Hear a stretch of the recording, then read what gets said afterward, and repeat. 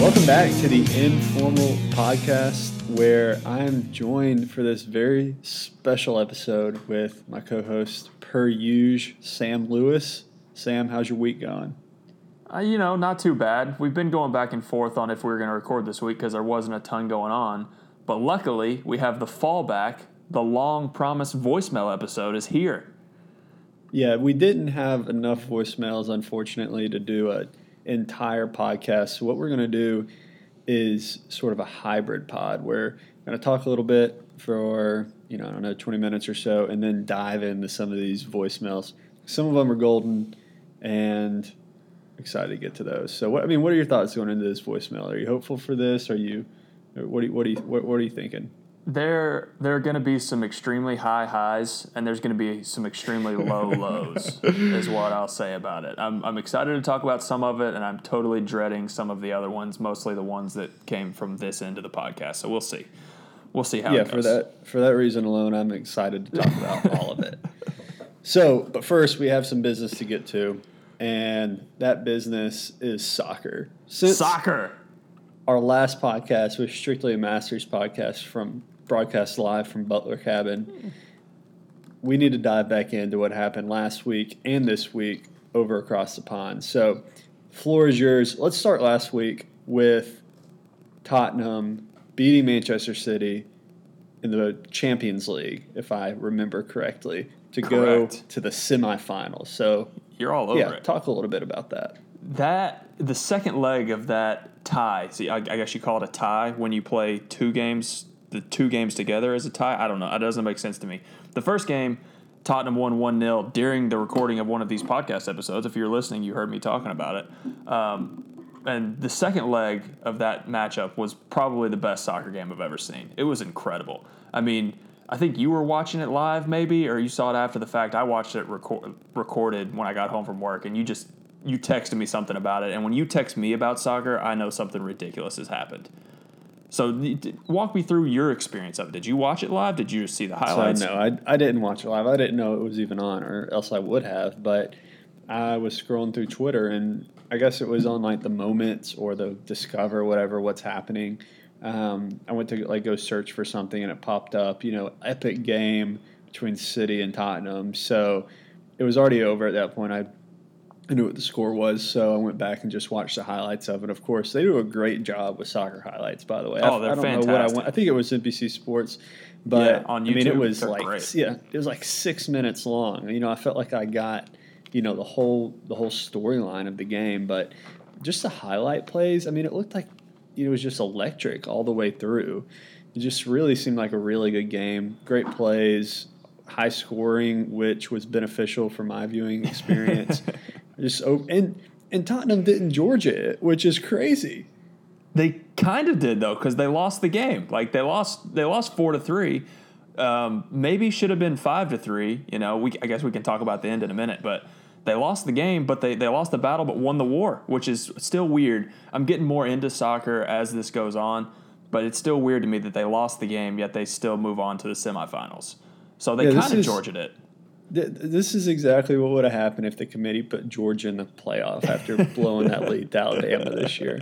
So how did they get to – so they won on away goals, is that right? Right. So I don't understand that. You play twice, right? You play home and you play away. The first game was that Tottenham won 1-0 was at – let me see if I can get this right. I believe – I'm looking at it here. Hold on a second. It was at Man City. So Tottenham won 1-0, got that away goal. That's huge, right? If it's 0-0, there's no away goals, then it's just whoever scores the most goals in the second game. They won 1-0 away, had the away goal in hand. They come home. Hold on, wait. No, I've got this completely wrong. That's backwards. They won 1-0 at home. Yeah, that didn't happen. That did not happen. I'm looking at this online, and Man City is listed first, and then Tottenham, which in America, that means Man City is the away team. Apparently not in Europe, okay? So, excuse me, I was confused.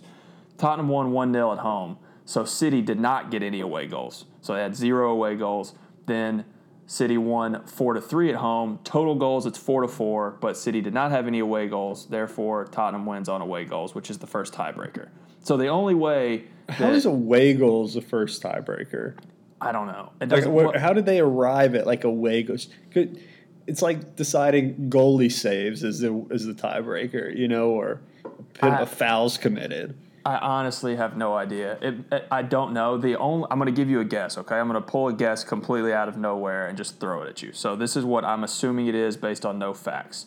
I'm guessing that the soccer teams have a tendency, especially when they're away from home, to just like bunker in and play defense and not try to score and try to get 0-0 draws. So maybe they want to encourage teams to try to score, and that could be it. But I don't know. It doesn't really make sense. Well, no, I mean, I understand what you're saying there, because I think one of the most frustrating things is whenever the World Cup comes around and you've got teams, that have a certain, like, they can't, to move on, they just can't lose, right? And so you've got these teams just basically playing for a draw, and it makes for very boring soccer, to be honest with you. When you got both teams, that absolutely have to win a game, the aggression just sort of takes over, and that's sort of what you saw there with them going back and forth. So that makes sense, I guess. I think where you're coming from. Sure. We'll just pretend like it's fact going forward. That's the reason. But back to this game. The first 20 minutes of that game, that's the most exciting soccer I've ever seen. So City comes out and scores immediately, because that's what City does. Every time I've watched them play this year, they've come out and scored in the first 5 minutes, it feels like. So they score right away. You think, okay, they're going to just walk over Tottenham. They're going to put them away. They're going to advance. Then Tottenham comes back and scores immediately. And then Tottenham scores again, and then City scores again, and then City scores again, and it's 3-2 in like the first 25 minutes. It's unbelievable. I don't know. Like, I want for those of you out there who don't watch soccer, my first instinct is to tell you to watch this game, but then I also don't want you to watch this game, because it's going to give you a false sense of what soccer is actually like, because it's never like that. It was unbelievable. I came home, I turned it on, and when there's 2 goals in the first 10 minutes, that's unbelievable to me. And then there's 2 more, and then another one, and then another one later. It was crazy. It's absolutely crazy.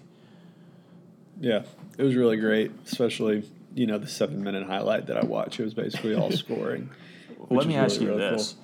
And the highlight packages on YouTube are incredible, by the way. That's an aside. Did you see the goal that Tottenham scored to make this game 4-3, but make the entire, make the doubleheader 4-4? Did you see the goal they scored to tie it and thus send them to whatever the semifinals? I mean, yeah, I saw. I don't remember it. So walk me through what happened.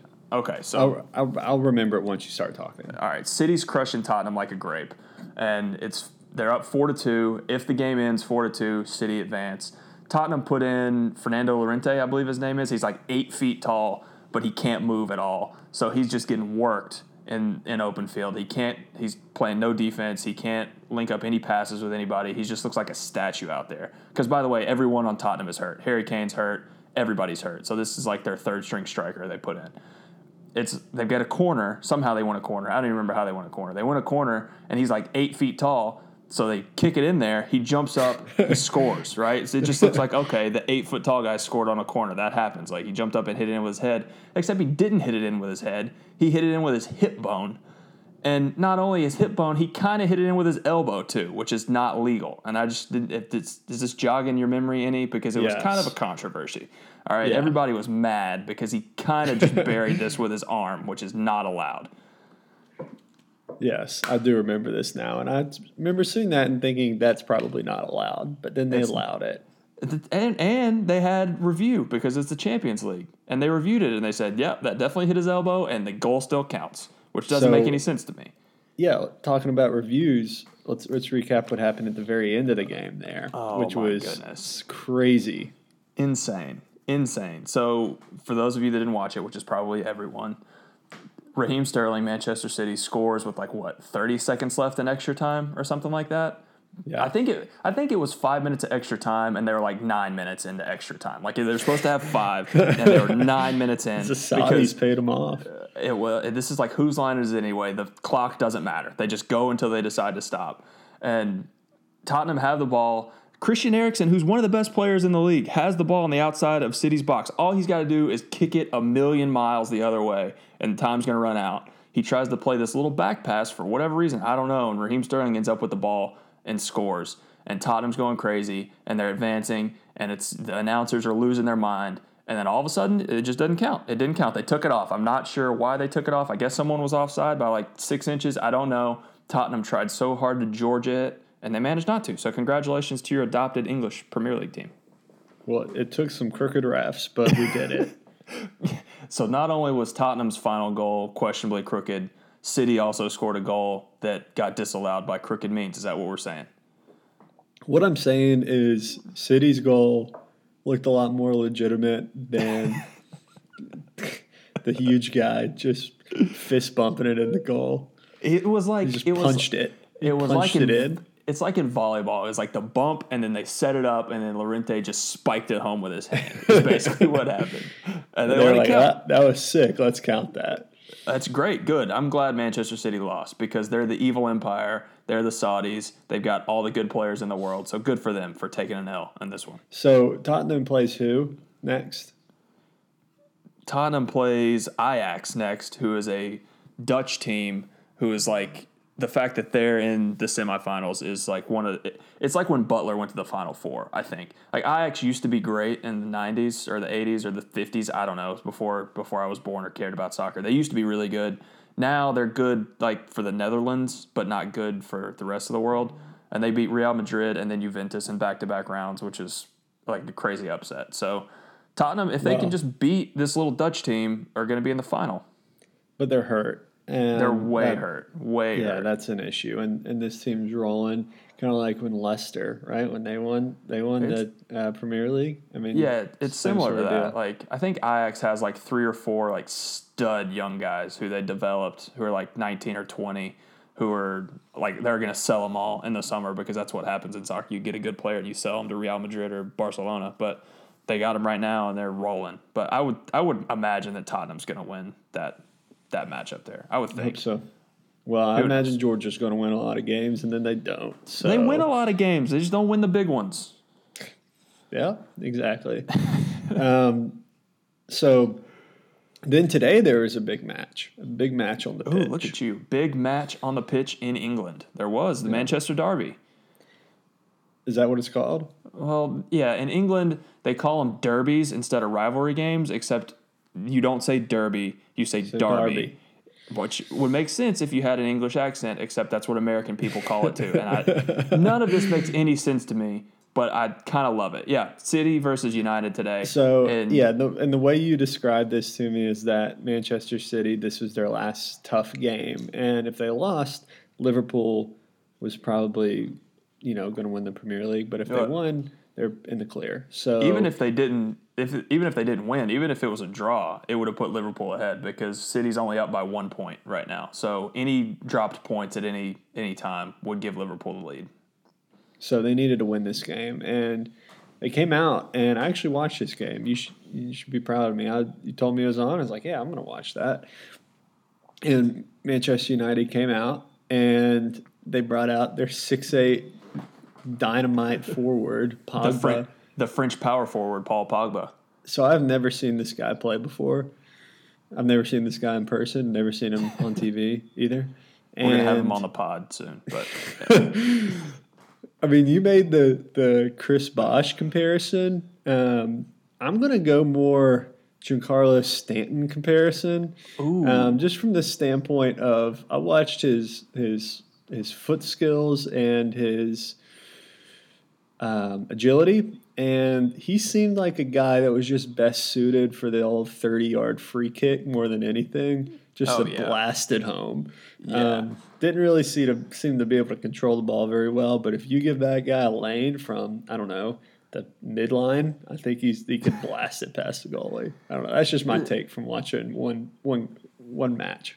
Let me give you my take on Pogba from watching like 6 matches, okay? I think he's really frustrating to the managers he plays for because he's so talented and he's so good, but he's kind of like he's like your typical the stereotype of a millennial, I think, where he's like really concerned about his Instagram followers and like doesn't want to play defense really, just kind of wants to score. and so he kind of like chaps his managers in a not good way. But then He's like Odell Beckham. Yeah, he's really similar to Odell Beckham. Like, similar kind of persona, I think. Like, he's one of the best players in the world, but for whatever reason, he's just kind of prickly, and people tend to not like him, at least his coaches and management. But then he goes to the World Cup with France, and he was, like, pretty clearly the best player on the team that won the World Cup. So, I don't know. I think Pogba's awesome. I think he's fantastic. He's really fun to watch. And to your free kick point, he won a free kick like right outside the box. Maybe I don't know, halfway through the second half when United was down 1-0, and I knew it was going in. Like I knew he was going to bury it and tie the game, and he like duffed it right into the wall, and then they lost. Right Spoiler alert: City won 2-0. Excuse me, 2-0, and the title race is probably over, which is unfortunate. Yeah. So yeah, City won. He did. He blasted it straight into the wall. Ashley Young, good at soccer. I realized that today. You think? So. Oh, yeah. I hate watching Ashley Young. It just seems like he's always getting burned by somebody. He played good today. He played well today, but I don't know. I don't like Ashley Young. I don't think he's very good. You had a Fred hot take that I was not prepared for. Fred was not good. I watched that guy turn the ball. He's basically the Jack White of Manchester United from my point of view. Not good. You know what makes it worse is that in the offseason, United paid like $70 million for Fred, and then he showed up. Is Fred his first name? Is Fred his last name? Is it just one name? Is it like Ichiro? Yeah, so he's Brazilian, and Brazilian soccer players only have one name. Like, that's it. I don't know when they lose their last name, but at some point they pick a name and they go with it. Like so Pele. Exactly. Pele, Ronaldinho, Fred, Neymar is just Neymar. There was a different Fred at the last World Cup, and I thought this was that Fred, but it's not. It's a different Fred. There's a Costa. I'm running out of Brazilian players in general, but they're all just one name. Is Fred a common name in Brazil? I couldn't tell you. I don't know. I have no idea. Never been to Brazil. Is it like Bobo where it's Fred? I don't. Well, if my question is, are the two Freds related? Because then it's like, is Fred a family name, and they just both decided to go by Fred? You know what? I'm going to look this up and make sure that there is another Fred, because I'm not actually sure. Okay, while you look this up, I had about 3. They're not hot takes; they're actually cold takes. But 3 things I noticed watching this soccer game. Okay. And I need to bounce these ideas off somebody.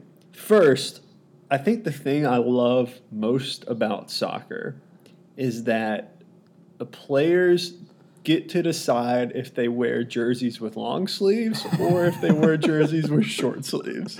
What other sport has 2 different? Why don't you just wear sleeves underneath the jersey? Well, because you can wear long sleeves under your baseball jersey if you want to, but that's not what this is. This is a different jersey with long sleeves. Like, if you get tired of the long sleeves halfway through, you're out of luck. You got to wear them the rest of the game. Right, like you're in for the long haul if you decide to go with the long sleeves. Like, it's April now; it's got to be warm there. Why are they still wearing long sleeves? Like, is it for when you fall into the ground and roll around so you don't get itchy? I don't know. I mean, it doesn't make sense because you're also wearing shorts. Right, it makes no sense whatsoever. Why do they make 2 different jerseys, one with short sleeves and one with long sleeves, when you can just wear long sleeves under the short sleeves? I have no idea. That was a big conundrum in my mind that occupied it for the majority of this game. Well, just to follow along that line of thinking, why does the goalie wear a completely different jersey from everyone else? Right? Like, is it like the libera in volleyball? Is that right? Libera in volleyball? Yeah, I don't know. If you think soccer's out of my depth, let's talk some more volleyball.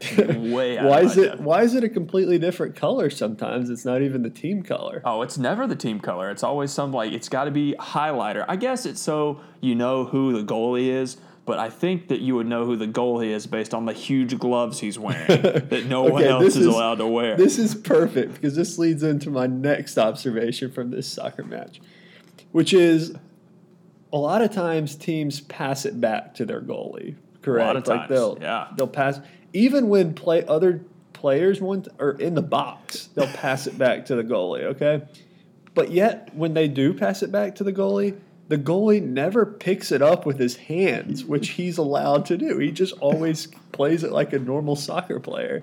Like, wouldn't it make more sense at that point to, completely capture the ball with your hands and throw it or kick it or punt it, or then you could set it down and kick it somewhere? Why do you play it with your feet? I don't understand this one bit. Okay, I actually have a good answer for this. So the first answer is because the reason City does this, and Liverpool too, is because both of them have Brazilian goalkeepers. And no Brazilian kid wants to be a goalkeeper. They all want to be Pele. So you kick it to a Brazilian goalkeeper. There was a play in a game, it was before Christmas, way at the beginning of the season, where they kicked it back to Liverpool's keeper in the exact way you're talking about. There's other guys from the other team in the box, and instead of just punting it a million miles away, their Brazilian goalkeeper tried to flick it over the guy's head, bend it like Beckham, flip it back over his head and then kick it, duffed it, and the guy scored right away. So that's the first reason, because all goalkeepers do not want to be goalkeepers. The other reason is because if your own team kicks it to the goalie, he's not allowed to pick it up. He's got to play with his feet. The goalie can only pick it up if there's a direct threat from the other team. So if you kick it to your own goalie, he can't pick it up unless if one of the other players is running him down, then he can pick it up. But you can't just play it with your hands if there's no immediate danger, I guess, which is another makes sense in theory, except sometimes it's like in hockey where things are against the rules, except for sometimes they're not. Right. Sometimes you can hit a guy into the boards, but sometimes you can't. It's the same thing. Goalies can use their hands, except sometimes they can't. And I'm not going to try to explain to you when that sometimes is any more than I have done. Well, my last observation is on these overhead throw-ins that these guys are doing, right?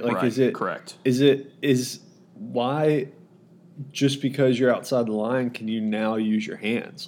Shouldn't it make more sense if you're going to be a sport solely based with feet that you would do some sort of foot throw-in at that point?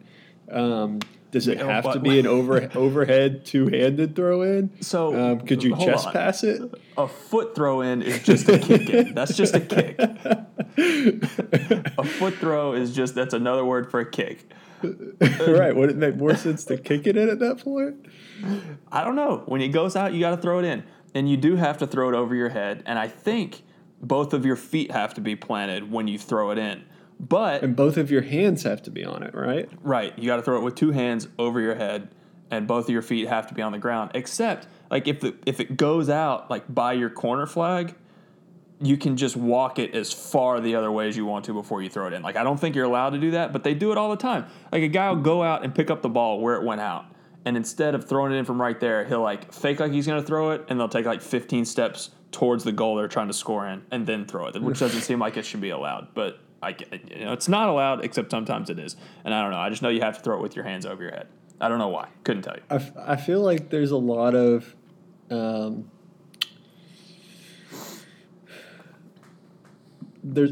times when I watch soccer, like today when I was watching a soccer game, there's a lot of conniving going along. A lot of people trying to get away with stuff, and they were trying to be real sneaky about it, but it was pretty obvious. But yet they still got away with it. It was bad acting. And I'm not just talking about injuries. I'm talking about that stuff too. The guy's walking down a thing, and it's oh, I didn't realize what I was. I don't know. It's just not meaning to make a mistake, but obviously doing it on purpose. Well, yeah, there was one play at the beginning of the game where Vincent Kompany, one of City's defenders, just took down the Manchester United striker, just took him down, and they didn't say anything about it because you can't do that until you can. I think part of the reason for that is there's only actually one referee who's covering a field that's bigger than an American football field, which seems inefficient. It feels like you should have more referees out there, and it's just the one guy running around trying to see everything. So maybe that's part of it. But I hear what you're saying. You can get away with a lot of stuff in soccer. Yeah. Yeah, for sure. All right. Anything else with soccer? I'm trying to think. I don't think so. The Champions League semifinal starts next week, so you guys should watch it. It comes on Tuesday and Wednesday, I believe. I'm not sure. They come on Tuesdays and Wednesdays. I don't know what day the games are next week. They're on 2 o'clock in the afternoon, which is tough if you work, but record it and watch it when you get home. Nobody's going to tell you what happened in the Champions League if you live in the United States. I never once have I had a game spoiled for me before I got home. So come home, watch it on replay. It's great. It's good fun. One really nice thing that I enjoyed about watching it is there's no commercials. It's you watch it straight through. Yeah, there's stoppage time when they're not moving around, but apart from halftime, there's no commercials, which is great. I really enjoy that. You sit down and it's 45 minutes for the first half, and then 15 minutes for halftime, and then 45 minutes for the second half. Like until they add on a ridiculous 10 minutes at the end for no particular reason. But there's no commercial breaks in the middle. It's straight through. I agree. Yeah, underrated sport, soccer. So you're not prepared for this, but I would be remiss if we were having the NFL draft in Nashville and I didn't ask you a little bit about what you think may happen tomorrow night with a team that used to be the centerfold of this podcast and now is just been shunned to the side. What do you think the Titans could possibly do at pick number, was it 18, 19? Do you have any idea? I don't. It's excuse me. It's crazy to me that the draft is starting in the city that I live near tomorrow. Like it just hasn't been on my radar at all. It kind of sunk in today because that's like all anyone's talking about now. That it's tomorrow and it's in Nashville, and I haven't been thinking about it at all. I'm assuming that the Titans are probably. Maybe it feels like they're going to take one of those tight ends from Iowa. I guess there's two Iowanian tight ends from Iowa. Yeah. That are going to go in the first round, which is perfect. Ionian. No, there are two. Yeah, it's got to be a W in there. So Iowanite. Iowan. There are two Iowan tight ends going in the first round, and that's perfect. The Titans are going to end up with one of them. I'm sure. Book it. You heard it here first. Inside information, breaking news. Titans take Iowa tight end at pick 17 or 22 or wherever they're at. All right, cool. Close the book on that. That's all I'm talking about. What are your thoughts on it? Because I feel like you've been following this closer than me because I haven't been following it at all. I haven't been following the Titans that closely. It's hard to do down here in Florida. I really right now could kind of care less. With in April what the Titans are going to do. So I don't know. They'll probably draft like a lineman that I'm not going to be able to get excited about, but that's sort of my feeling. Yep, feels on brand. And this Titans discussion is very true to life for me right now because I'm with you. I can't get excited about football, and I don't know what the deal is, but I'll probably watch the draft tomorrow because it's in Nashville and that's cool, but I haven't done any pre-prep or read any mock drafts or anything like that. Yeah. I haven't done much either. So, but if you have, let us know what you think. Call in your predictions. We'd love, obviously, we're going to play it. We'll play them on the show and make fun of you if you're wrong. So, we'd love to do that. Baseball. Anything baseball that you have before we dive into these voicemails? A lot of baseball going on. It's always tough for me to decide what baseball to talk about because there's a lot of great stuff happening. First and foremost, your boy Walker Buehler just gave up a 3-run bomb to tie the game. I know, I'm watching it. As we're speaking, a freaking bomb from Javier Baez. I don't know. I mean, the Braves are good and bad at the same time. They have the most frustrating bullpen I've ever seen. Like last year, the Braves bullpen was good, except for they walked everybody, and the bullpen cost them at the end of the season in the playoffs, and they just brought the entire thing back. Like the same 8 guys who were not good enough last year came back this year, and they're worse last year than they were this year. It's like everybody knew in spring training this is a problem. Hey, we should get some more bullpen guys, and they just didn't, which is really frustrating. But the Braves' offense is good, so that's fun. The Red Sox are terrible. That's a development. I think Mookie's struggling, but he's going to bounce back. Chris Sale's struggling, but I don't know. Is Chris? So let me ask you this. Here's an angle I just stumbled into. Chris Sale signs this huge extension and has been pretty bad to start the season. Jacob deGrom signs his huge extension, and he's down with an elbow strain, which everybody knows what that means, right? I mean, they said the MRI went well, but elbow strain equals Tommy John surgery in my mind. Now, I know we're not supposed to say those words out loud. I apologize. We'll strike that from the record. But what do you think about those two specific guys? And then Corey Kluber, too. He didn't sign an extension, but he's also kind of been bad. There's some early season pitching struggles, which you don't normally see. Yeah, there's been some guys that are struggling, but I mean, I think for a small sample size of, especially at the beginning of the season where guys are trying to, find a rhythm, it's always hard. Like, you always feel like once you get rolling into the season, like you build off of each outing, but like to come in from just game one of a new season has always been hard for me too. Just to, like, if you have a bad first outing, it seems to snowball on you because you look up and see your ERAs, 18 or whatever, a really high ERA just because you've had pitched like 5 innings or something, 3 innings or whatever. So I don't know if these guys see their stats and are pressing from it, just thinking, man, I'm not pitching good, I got to press. But I think they'll figure it out. Like I think if you give them another month and they're still stuck like this, yeah, let's start to worry a little bit. But these guys are stupid good. They'll be fine. You're going to look back and August and say, like, what I can't believe we actually thought that these guys were going downhill. They'll be fine. I hope you're right, unless Jacob deGrom has surgery, in which case I will be right. But I don't want to be right about that particular one. Is there anything else in baseball you want to get into? Yeah, there's 2 more things I want to talk about. First is a lot of my buddies have been making their debuts lately, and it's been really fun to watch. Cole Tucker and Brian Reynolds made their debut for the Pirates last week. Cole is electric, has an electric personality.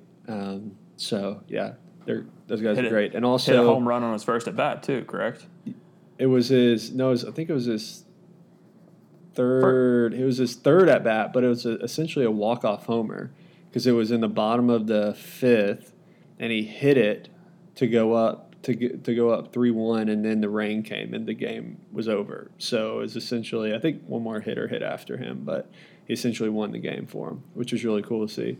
And then tomorrow night, my friend Taylor Hearn he was with the Pirates, got traded to the Rangers, is making his debut. So appointment viewing. I think they play in Seattle, but he's gross. He plays in Nashville too. So if he gets, if they option him back down, go watch him in Nashville. The other thing I want to talk about is this Tim Anderson home run bat flip that happened last week. Did you see this? It wasn't so much a bat flip as he like spiked his bat into the center of the earth. He axed through it into the ground. So ever since we last talked on this podcast about celebrations, hitter celebrations, and we had what is now known as the biggest argument today on this podcast, I've really done some soul searching here, and I've what I was saying, is that I wasn't a big fan of celebration, right? Like that's how it came out. And like I sat back afterwards and thought, like, why is that? Like what to me is holding me back from that? Because I love to see people like have fun, like that's not the issue. So really talking to some people, around here and diving into that, I think that what I have the biggest issue with is when hitters disrespect the pitcher. Like I don't like Tim Anderson. He stood there and I couldn't tell if he was looking at the catcher or said anything to the pitcher. Like it's one of those things. If he just celebrates and does a backflip and just is pumped for himself and just celebrating himself, like, you know what? I'm good with that, honestly. Like I'm 100% good with that. But if he's going to, like, hit a home run and turn and, like, pretty much disrespect the pitcher, like, that's where I have an issue with it. Does that make any sense? I hear you, yeah, and I understand that. Did you hear what Tim Anderson said about it? He said something to the effect of he was really excited that he hit the home run. I think he was turning to, like, in his mind to celebrate, like, with the dugout, which he was in the first base dugout or the third base dugout, and that's tough to do when you're going to first base. So he, like, turned his back on the pitcher, kind of. And he said he was, like, trying to pump up his teammates or whatever. And then the reason he threw the bat is because he wanted to get it closer to the bat boy. so he didn't have to walk as far, which is hilarious. That's not true. It's hilarious and not true. But yeah, I hear what you're saying, and I think that the two instances that we've talked about, the Tim Anderson and Derek Dietrich, are both like way far beyond what you usually see from a hitter after a home run. And I think both of those are probably a little over the line, Now, I'm not – oh, wow, Jason Hayward just hit a home run. Jason Hayward's still hitting baseballs in 2019. Good for you. I'm still not going to begrudge a guy celebrating a home run, but at the same time, just as a human being, I don't think it's really necessary to put down your opponent after you just beat him. Like, you beat him and – celebrate yourself, but don't, you don't got to step on a guy when he's down, I guess. Like, you don't have to put your head down and walk around the bases like you had to in 1985, but, I don't know. I'm not eloquently saying my thoughts, but I hear what you're saying, and I, to a certain extent, agree with you. Yeah. All right. Well, good. I mean, have all the fun you want. It does make watching baseball more enjoyable. But, yeah, just disrespect, I guess. Okay. Let's get to these voicemails. How about it? Let's do it. All right. So we got voicemails from 4 different people. The first one came from our good friend Brennan Pearson. The first 4 came from Brennan. They were lengthy voicemails, so we're going to do our best, I guess, sort of chop these up and talk about it a little bit and not play 9 straight minutes. No, Brennan's full 9-minute monologue is not going to make it. I'm sorry, buddy. Thank you so much for calling, but we're going to pick and choose some highlights, I think. Yeah. Okay, but we'll start it off here with the beginning of his message. Here is Brennan Pearson.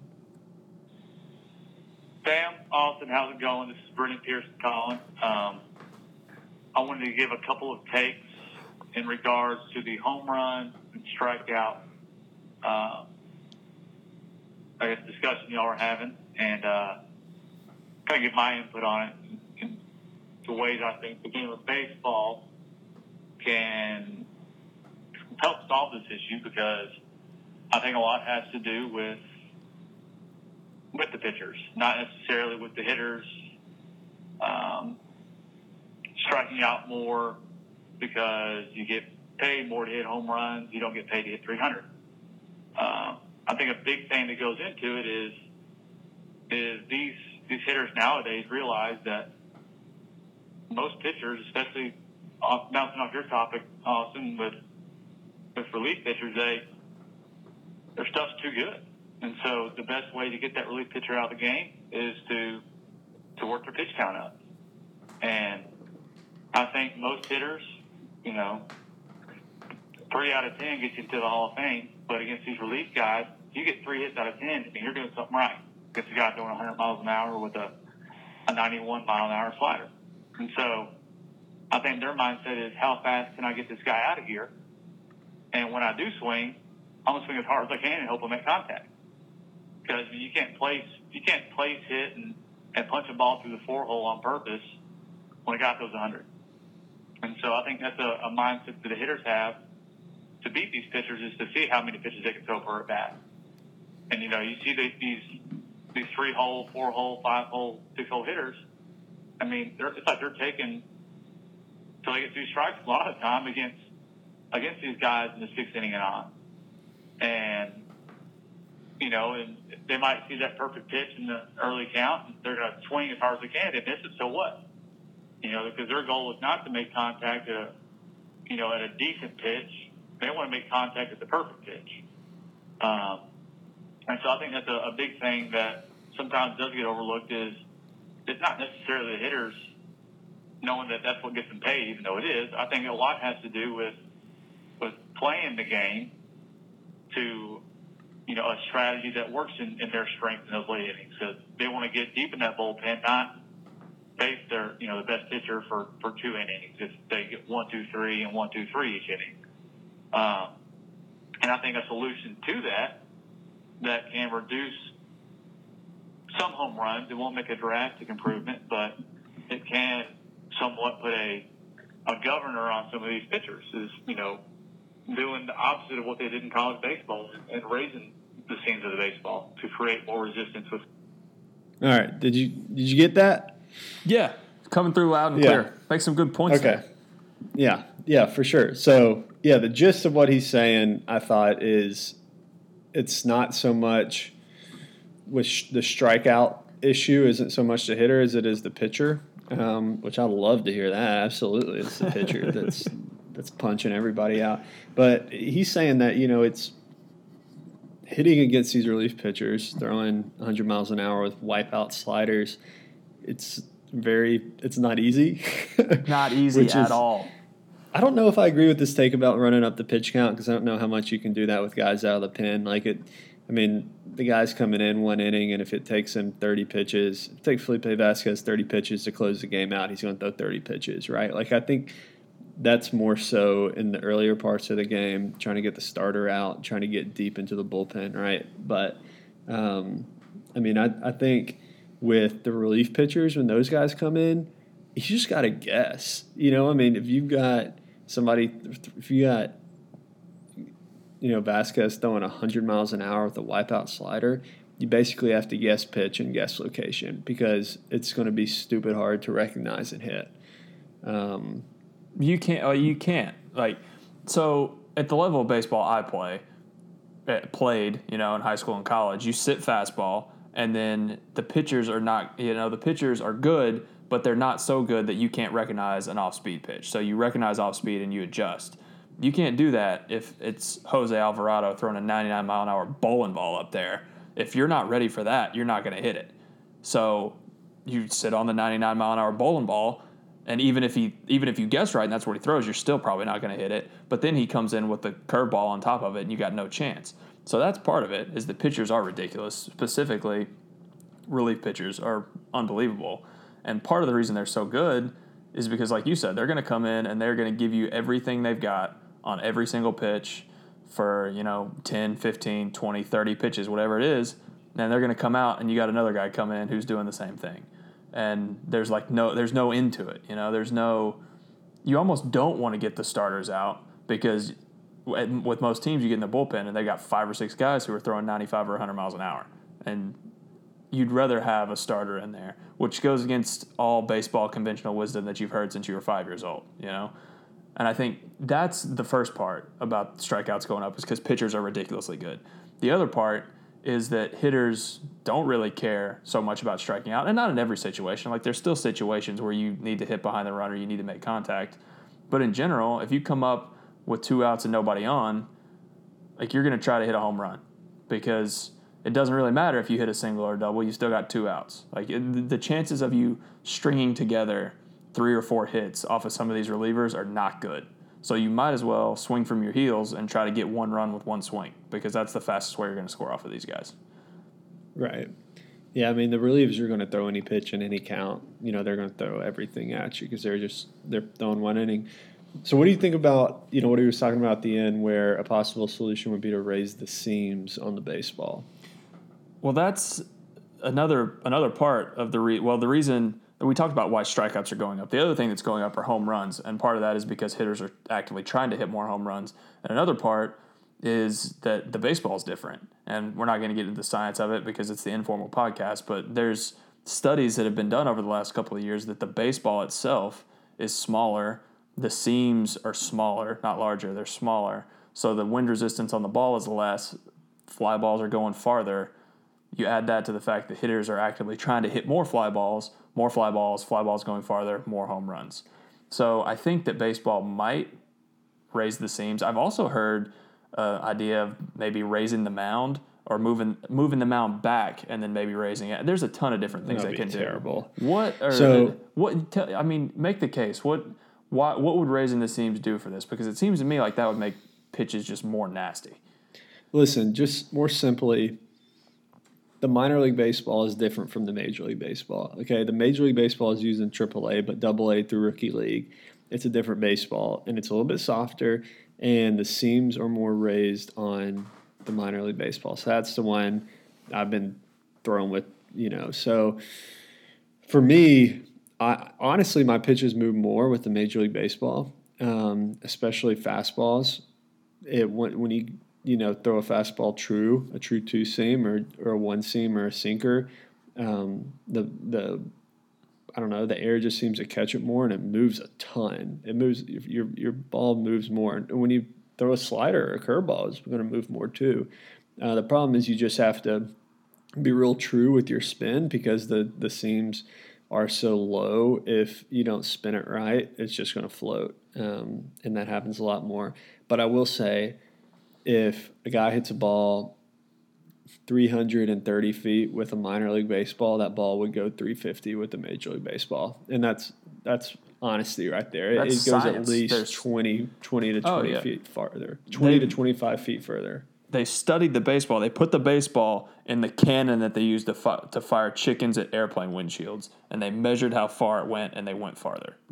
That's a study that was done that I've experienced. So another thing that Brennan talked about here in his next message is the debate on the Yeti, which was a classic debate. If you haven't listened to that, stop listening to this and go back and listen to that. But now, because you need that background before this next part. Right. On this next part, he says that he does not believe in the Yeti. But I'll let you hear it from him. Brennan? So following up again on the Yeti. So again, like I said, I don't believe the Yeti is real. Reasons why. So the fact that we have people that can discover an insect on land, but have yet to definitively discover a massive walking creature in an area that they believe it exists, it can't be true. Great point. I believe that something like mermaids or the megalodon is more believable simply due to the fact that the ocean is so unexplored as compared to land. So belief does not constitute truth. Belief is what waters down and dilutes the truth. Truth is defined based off of facts. Just because someone might believe OJ is guilty doesn't mean that OJ is guilty. That's their belief. The truth is he's not guilty according to the court of law. But we believe that he's guilty. And belief is what hides the truth. Truth is what brings down belief. So just because you believe something's true doesn't mean it's necessarily true. Truth is what dilutes that belief in whatever the Yeti or any other mythological creature that's not been discovered yet. I'm not saying the mermaid's real. I'm not saying the megalodon's real. But I'm saying the chances of those two being real versus the Yeti are higher than the Yeti due to the fact that the ocean is so unexplored as compared to land. We have been to the highest peak in the world numerous times, but we have yet to even come close to reaching the deepest part of the ocean, so much that even if we did decide to go down there, all of that area of that deepest part is still unexplored. There's no telling what is down there. So that's my 2 cents on the Yeti and how belief does not mean truth and how belief only dilutes the truth. Wow. There is a lot to unpack in that right there. Oh my! I don't think so. I think he just sealed it. I think that's it. I think that's the whole case right there. I was not expecting the OJ comparison, but hold on. Let me go back and read this right here. Truth is a belief based off of facts. Just because someone might believe OJ is guilty doesn't mean that OJ is guilty. That's their beliefs. The truth is he's not guilty according to the court of law, but we believe that he's guilty. So is OJ guilty? Is that where we're going? Is that where we're going? Are mermaids? Do mermaids exist? Does the megalodon exist? Okay, so I agree with Brennan on this point. I don't know if mermaids exist. I think they probably don't, but not long ago, within the past century, we found narwhals, and people thought those were mythological creatures too. And then they found them because they're under the water and under the ice, and you don't know what's there. So I think that Brennan has made They were fantastic swimming points. in the ocean, causing were- a commotion. They were not causing any commotion because no one knew they were there until now. Brennan has made fantastic points. He's corroborated everything I said, which also makes him a very intelligent human being and a valued listener. Thank you very much to Brennan Pearson. That was maybe the best 2 minutes of podcast we've ever had. That was great. Truth is what brings down beliefs. That was his highlighted line there. That's the tagline. That's the headliner right there. All right, we're going to go to our other friend, Andrew Mullendore, who also had some thoughts on baseball that kind of are connected to soccer. So, Andrew. Hey, Informal Pod, it's your good friend Andrew Mullendore here. I was calling to see if I could get you guys to discuss the possibility of moving the MLB season and deciding the champion away from the tournament style we have and transferring it to what the English Premier League does and having the season decided point style so that the champion is decided by who accumulates the most points. I think that is a more fair and equitable way to decide the champion, and I just wanted to get you guys' thoughts on it. Wow, so moving the Major League Baseball value system from wins and losses in a playoff format to a point system such as the English Premier League. What are your thoughts on that? So, our good friend Andrew Mullendore suggested this as an outcome to our fantasy baseball league, I don't know, like 6 years ago, and I thought he was crazy, okay? I thought it was ridiculous. Playoffs is what makes everything fun. Okay, I'm coming around to it. I'm coming around to his line of thinking, mostly because I'm watching more soccer. I don't think that you can get rid of the playoffs. I would not want to get rid of the playoffs. Playoff baseball is the best. It's amazing.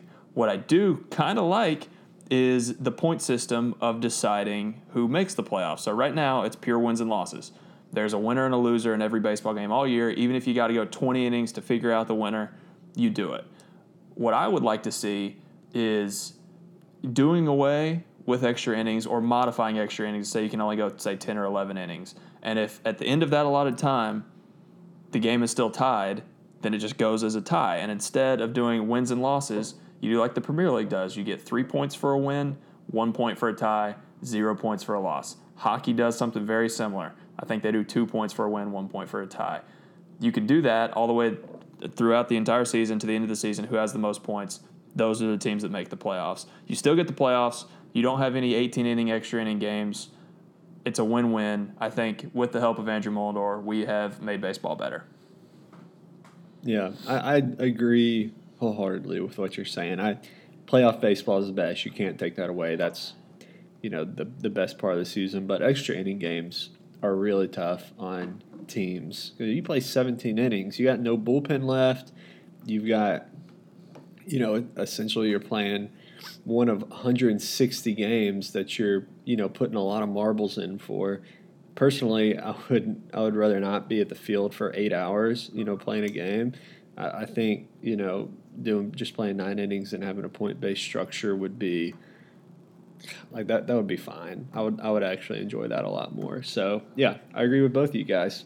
Unfortunately, I wanted to argue with you about it, but I think if you did this, people would freak out about there being ties because in America we don't like ties, which I understand. Like I don't like ties either, but nobody likes 18-inning games. Like you think you do, and you think like, oh, it's this baseball novelty that this game lasted for 7 hours, and like that's so cool. But if you actually watch an 18-inning game, you don't, because everyone falls asleep in the 12th inning because now you're pitching like you're running your worst pitcher out there who's just got to eat as many innings as he can, and this poor guy's arm's about to fall off. Or you put in your third-string catcher, and he's got to eat in. It's just not a good situation. So, yeah, get over yourself, American baseball fans. Ties aren't that bad. It'll be great. Going into effect next year. Yeah. So, our next voicemail comes from a female listener.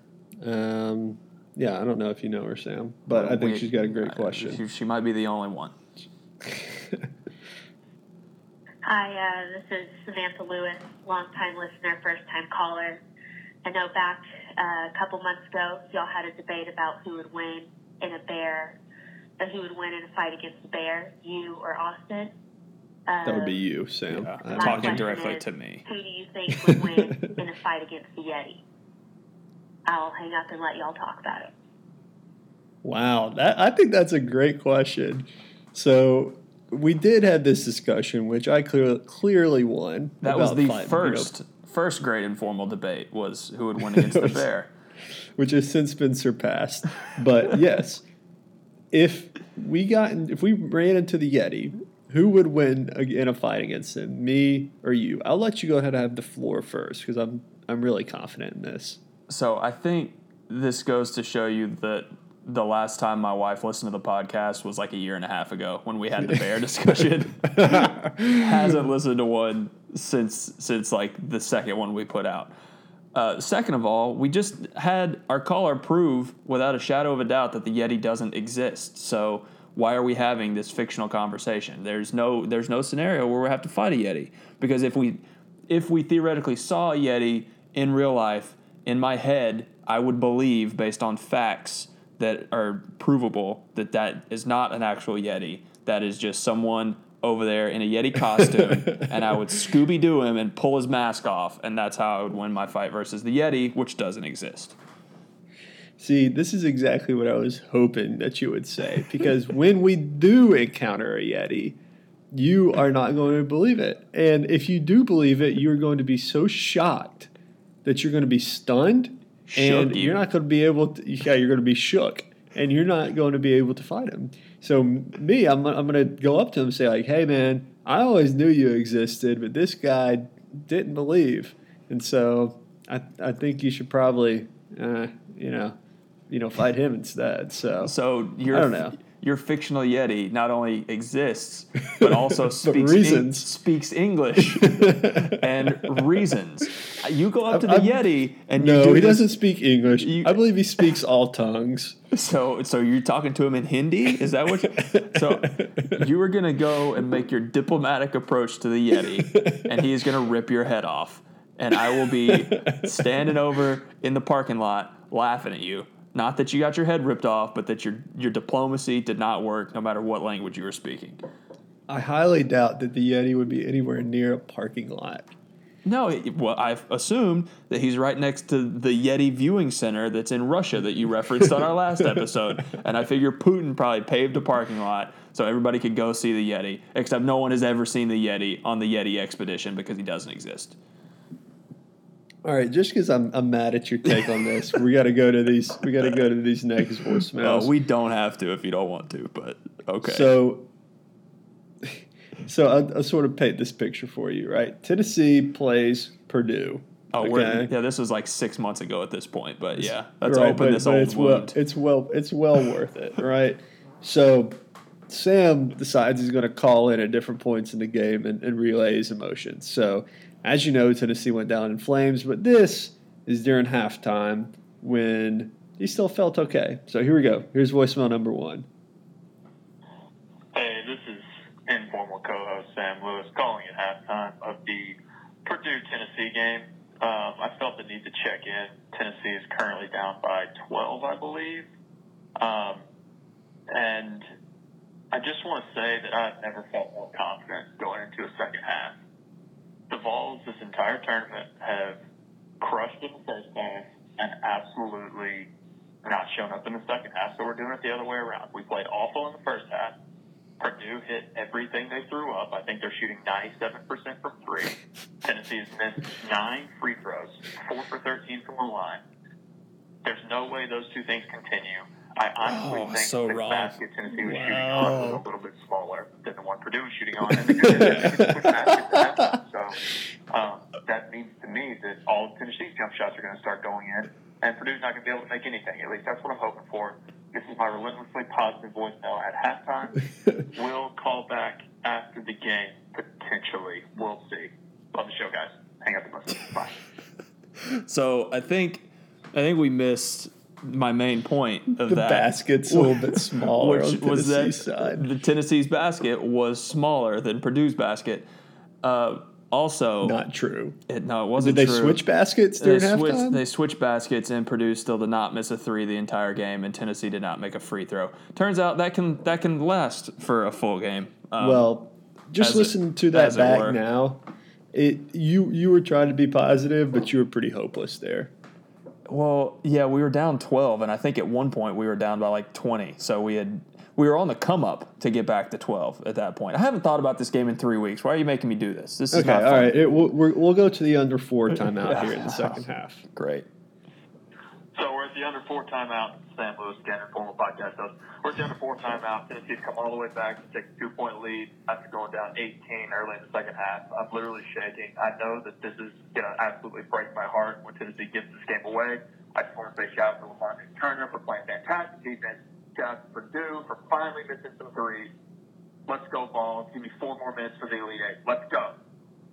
Oh, no. How tough is that to listen back right there? At that point, you Nailed it. actually thought they were going to win the game. Okay, so my relationship with Tennessee athletics, as I've mentioned here before and will mention again, is you just wait for the next knife in the heart.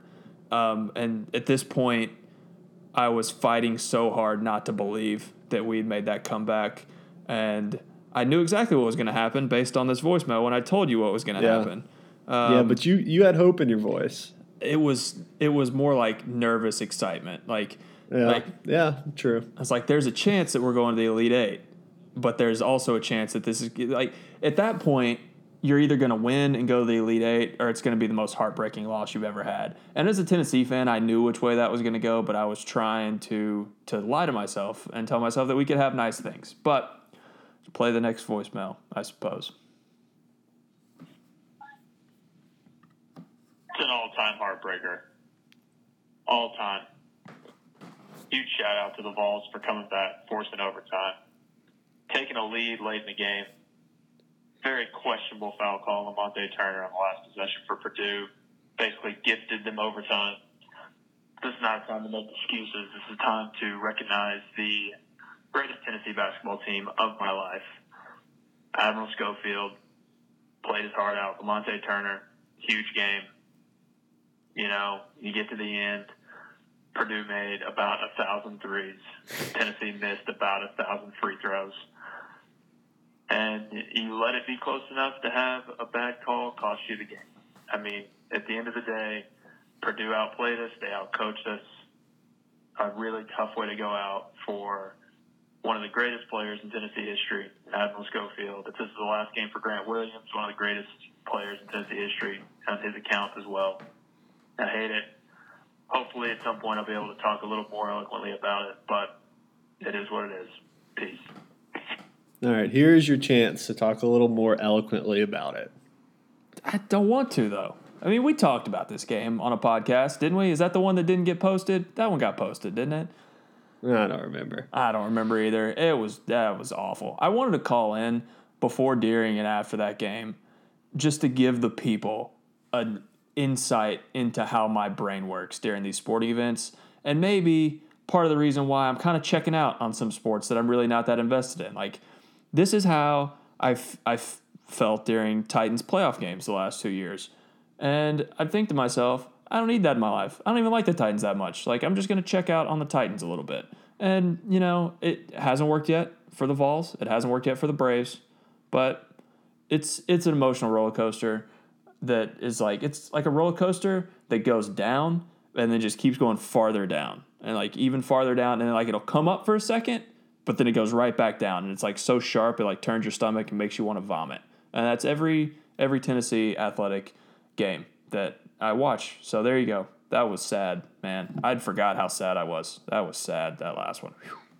Tough. That was tough. But at the end of the day, that was a really great Tennessee team. It really was. And it's so disappointing that that's how it ended.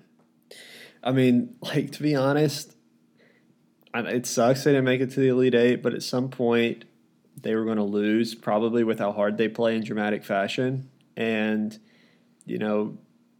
I didn't see them winning it. So at some point it was going to happen. So you just got to take a step back and look at how great the team was. And it was a really fun year to watch as a sort of an outsider for me looking in and, really diving in on that team. It was cool. Yep. The great Tennessee fan and radio host John Reed said it was midway through the SEC season. It's probably like mid-January or February. He said, I don't want to be like the guy that says this, and this is peak, like Tennessee's number one in the country. Like Tennessee's one of the best teams out there, having a great season. John Reed said, I don't want to like be the one to say this, but just so everyone knows, at some point, Tennessee is going to have an awful, heartbreaking loss, and it's going to crush everybody and make us feel awful. So just prepare yourself. And I heard him say that, and I knew in my head he was right, and I still wasn't ready for it when it happened. Like, there was only one way that season could have ended that I would have been content with, and that would have been a Final Four, and it just wasn't in the cards. The only solace I take is that the same exact thing, maybe something even worse, happened to Purdue in the next round. So, there you go. You get what you give. Yeah. Well, I think if this shows us anything, it's that if people do call into the informal hotline, we will play their messages on the show unless you leave 3 or 4 3-minute messages, then we will pick and choose. But we will play. If you want to call in, it might be 2 weeks later, but we'll play it. Right. So the number is 615-669-2623. Call in, leave us a voicemail. We'll discuss it. It'll be awesome. So, you have anything else? I think that's it. For not having anything at all to talk about, we still managed to go over an hour. So, true to form. Anymore. True to form. Yeah. Call in and leave a voicemail or hit us up on Twitter.